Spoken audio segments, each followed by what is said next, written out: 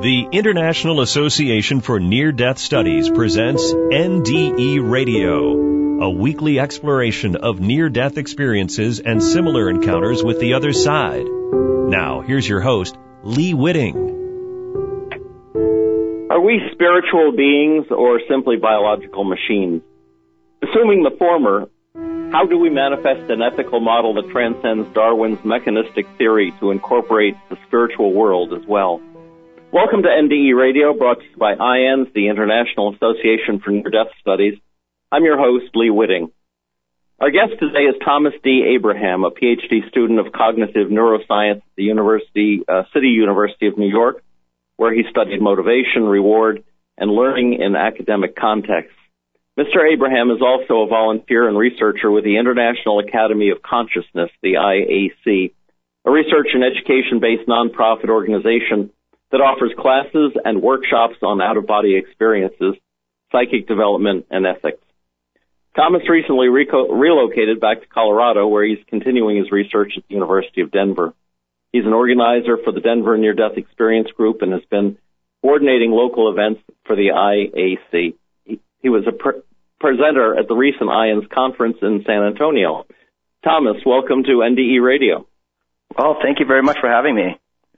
I'm sorry, we've got Skype problems today, so everything has been delayed. So let's just jump right into it. Thomas, you've been involved in the work of IAC in New York, teaching others how to have OBEs as a self-experience of consciousness. Would you describe for us something of your own OBEs, what you've experienced on the other side?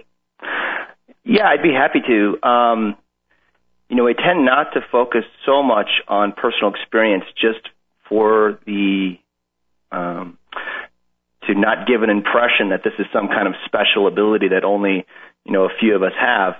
What we emphasize at the IAC is that actually this is something that's accessible to anyone.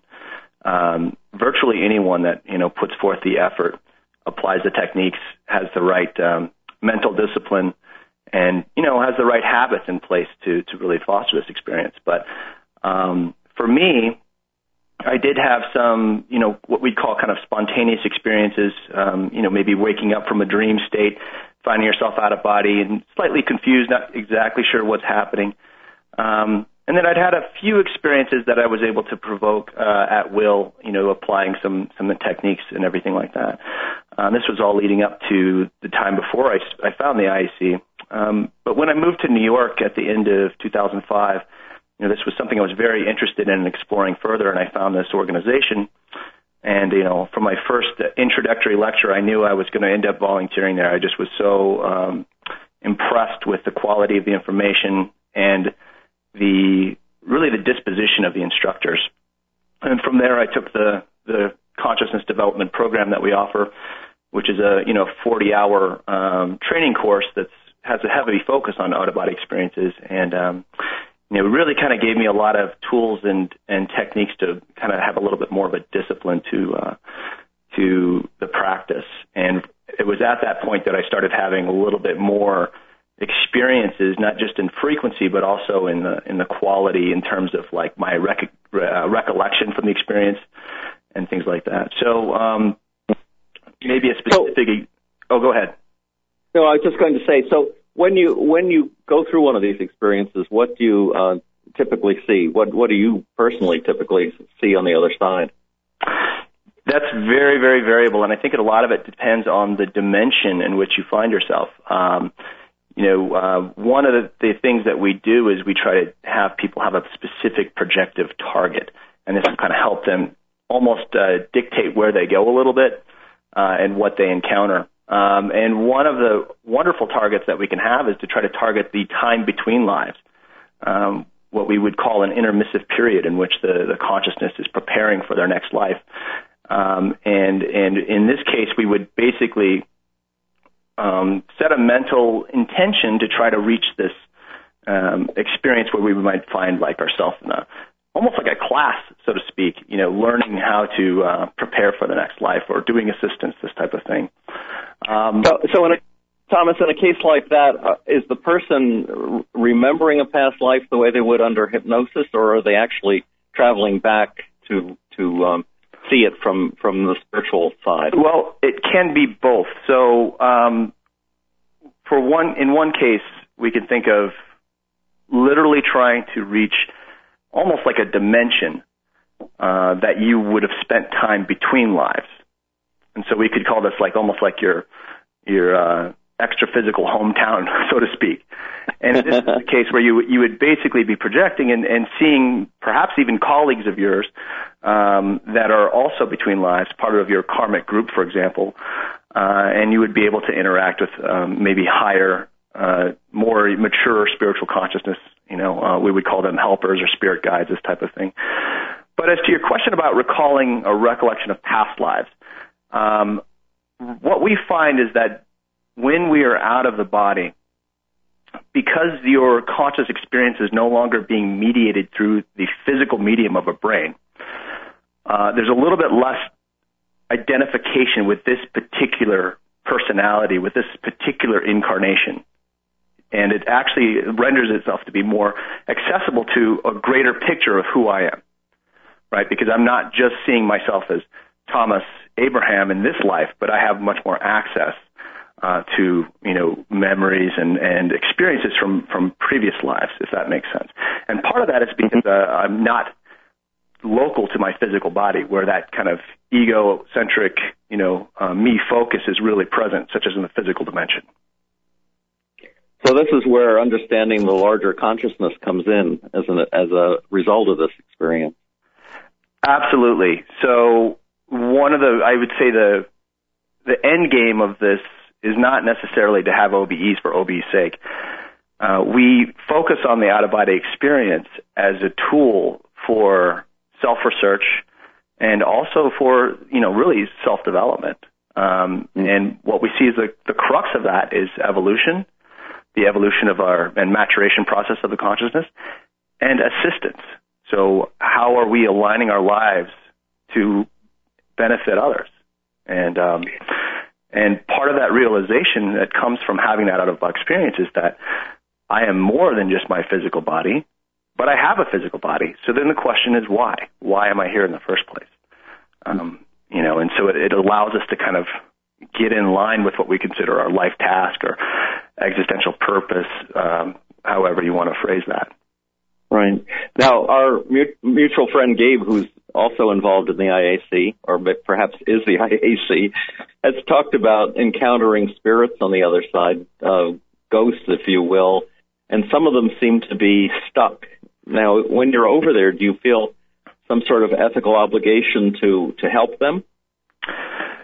Yeah, and one of my recent experiences that I was going through my journal and looking at, and I'd actually read the transcript of it, I actually found myself in you'd almost seem like an extra physical clinic, working with spirit guides and just kind of learning that type of assistance, in which they were taking less lucid people that had recently transitioned to death and helping them kind of regain lucidity, regain awareness to the fact that they've actually passed on, so they can kind of help them move things along, essentially, and detach a little bit from their attachments from this last incarnation. So yes, we certainly have an obligation, and I think that greater multidimensional awareness also calls us to a higher level of ethics. The more we know, the more we oblige ourselves to be assistential, not just to people in a physical body, but to all life everywhere. And this is the term that we call cosmoethics, the greatest expansive universalistic application of ethics that you can think of. But I think an important point there is that as we also develop our parapsychism and we're starting to become a little bit more aware that we are constantly interacting across multiple dimensions simultaneously, even when we're in our physical bodies, that obligation does not cease once we've come back to the physical body, that we can actually do assistance to those types of consciousness even when we're in the body, and we should. You've used the term cosmoethics, and it sounds very much like universal love. When you think of each of us individuals growing out of consciousness through experience, do you see us as individual cells or genes, part of a larger body, maturing ourselves into a single body of universal consciousness? That is really a fantastic question, and there's certainly some theoretical framework for that. A lot of people have a word, they maybe put it in religious terms of calling it God, or, other people may refer to it as this kind of like the quantum mind, what have you. And it's a really tough question, because we certainly experience ourselves as individuals. And even with an expansive, let's say, conscious experience such as the out-of-body experience and realizing you're much more than your body, we still tend to primarily identify ourselves as me, even if I'm recognizing me as having multiple lifetimes, right? So it's very difficult to even fathom what that would mean. However, some people do have experiences which we would call almost like a mental somatic projection, which is not a projection in this astral body, but is really like almost like the pure essence of their consciousness is no longer local. And in this case, sometimes people call it a nirvana experience or cosmo-consciousness experience. I know several NDEers who have had something similar, where they really find themselves not even operating in a body at all, but just interconnected with that love, interconnected with all things in a place where there's no time and there's no space, and it's like equal possibility and probability all at once. And so there is, definitely people that kind of have this perspective that maybe part of our maturation process is this de-identification with this personal ego, and almost like a reunification with this grander cosmic scheme. And it's certainly it's an attractive and appealing idea. I think that we need to really approach it almost like a scientific approach. We want to keep gathering experiences and keep codifying the data and kind of come to some kind of corroborative understanding of what that really means. But it's certainly a possibility, and it's certainly an interesting idea for sure. I know people, when I bring this question up to people who've had NDEs, it's almost scary, the thought of losing your own ego. And they say, oh, no, we maintain our individuality through everything. But one of the speakers at the NDE conference talked about how he was afraid of losing his identity. He felt himself being absorbed into the light, and at a certain point, he just didn't want to give up his own self, as it were. And I think that's possibly a problem. And maybe we just have to reach a high point of spiritual maturity before we can give ourselves up to the grander picture. Absolutely. And I think, a good starting point is starting to understand cosmoethics, because cosmoethics is about, putting all life on and all consciousness as having value, and it's not something independent of yourself. It's something that you're interacting with and that you have an obligation to. So to be selfless to some extent is part of cosmoethics, right? And in that process, we hopefully will come to less and less identification with our own little microcosm of the universe, our own little ego spirit, and can really start to at least empathize with other consciousness and start to realize that we are interconnected. And if we experience ourselves as individuals, our thoughts, our emotions, our energies are interacting in this field and affecting all life and all consciousness everywhere. There's a monk, or I guess he may be deceased now, an Orthodox monk in Cyprus named Daskalos, who talked about our thoughts going out like spirits, and he called them elementals, but he said the nature of the spirits that you project, the vibrations you send out for good or for evil, really affect the whole world. Does this sound similar to what you when you talk about mental soma or cosmic ethics? Is this what you have in mind? Absolutely. So when we can say like how do we judge cosmoethics? Well, it's a subjective bar, right? But we can look at the product of consciousness. What are we producing as a consciousness? And we have a term that we use that I think is brilliant, because it finally gave me a word to put on something, this concept that I'd had for years of thosine. And what a thosine is a unit of consciousness.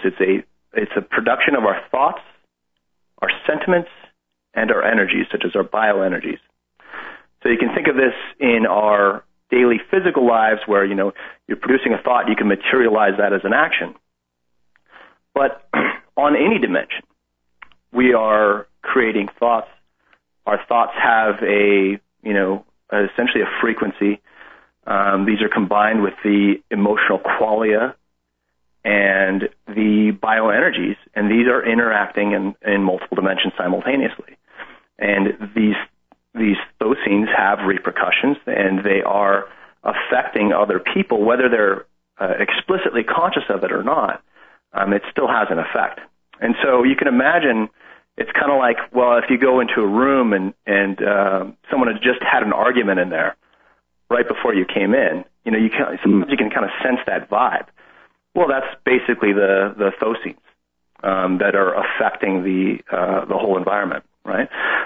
Similarly, compassion meditation, for example, maybe having a really actually direct effect where it's not just affecting the meditator, but it is affecting their target of this feeling of love and compassion for all people, even those that are difficult, right?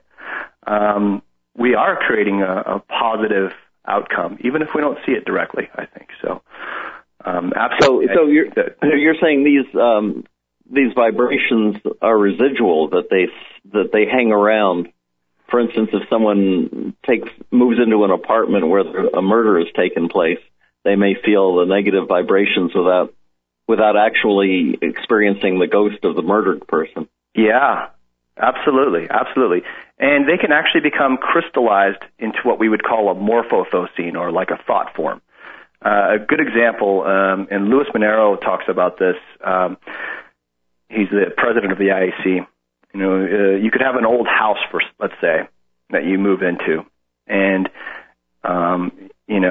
you have an out-of-body experience, and you're exploring your own house during the out-of-body experience. You look on the wall, and there's this old painting on the wall. But you come back to the body, and that painting's not there, right? But then you find out later on that, in fact, that painting had been there for several decades with the previous owners. And now it's a new house, new owner, they've repainted and everything, that painting is no longer there. So this is an example of how with everyone seeing that painting for years and thinking about it and putting their thought energies towards it, it almost takes a crystalline form on another dimension. And it's of course more subtle than the physical dimension, but when we're in the out-of-body experience, we can actually experience and see these things as if they were real, tangible objects. So thoughts can actually be crystallized in a sense. And this is also a good point about having fixed ideas. When we start to create paradigms, and we create institutions that are promoting fixed ideas, these things can really become difficult on other dimensions as well. And I can think of like any kind of pathological thought pattern that's anti-cosmoethical, not only affects us in the physical dimension, but, has negative repercussions on the other dimensions as well. The Buddhists talk about this as being, this world as being like a matrix, a fantasy. And I gather from your point of view, it's really as real as the other side, and that somehow or other the two are interconnected and working together all the time. Yes, I think that in a sense, both of those perspectives are real. So one thing that's interesting with the level of lucidity that we can achieve during an out-of-body experience, for example, we can actually have hyper-awareness, greater lucidity than we do in the physical body. And many people report during the out-of-body experience that dimension feels more real than this dimension, that this is the sleep, this is the dream, and over there is the real life. The way I kind of visualize it, though, is that the physical plane is really kind of maybe the densest expression of the consciousness, that all of these dimensions are interconnected, that we're part of all of them simultaneously, but that, really this is the densest physical expression of the consciousness. But it has a purpose. And I think one, kind of idiom that expresses that is the Earth School concept, that we're all here to learn, to develop ourselves through restriction. We are much less restricted on the other side, But here we're experiencing everything through this very limited sensory experience, and with a very limited physical brain.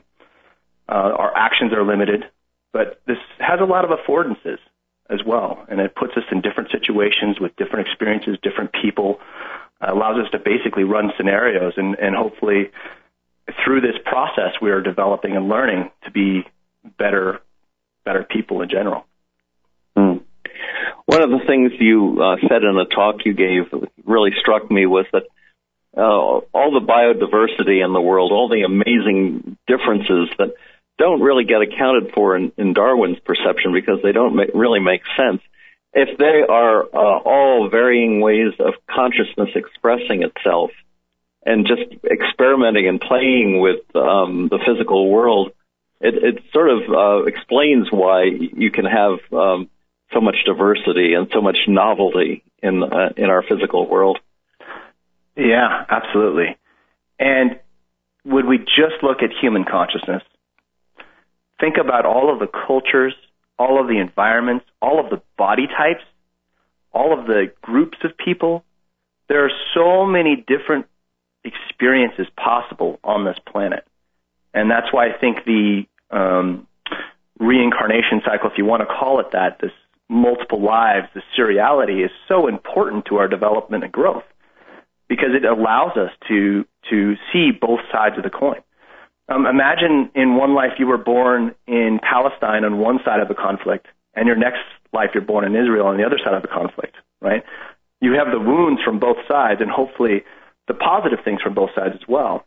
And I think that this is part of the teaching process because when we identify so much with our own little ego, we only see things from our one little perspective. This cycle actually forces us into new perspectives with new people and new affinities. And I think that's really important to our growth, which is also why I feel some of these projects that are being taken on by, the technology sector for expanding life indefinitely are not only futile, but really kind of cut us off from that process. We do need new experiences. We need to undergo this cycle of death, and death is an important part of life, even our own lives. Yes. Thomas, we're going to have you back on the show because this show is cut for technical reasons, got cut short. And before we end, how can listeners find out more about your research into consciousness and OBEs generally? Well, we have a journal through the IAC called the Journal of Conscientiology. This Journal of the Study of Consciousness, basically, JFC for short, and my work is published there, as well as numerous other articles on the subject that I think are wonderful. And I would definitely encourage people to look at the IAC, the www.iacworld.org. We're a 100% volunteer-based nonprofit organization, and we have some really incredible researchers there that are doing some fascinating work in this area. So. Well, your work is certainly fascinating, and we will have you back on the show, Thomas. Awesome. Thanks so much. I really appreciate the opportunity.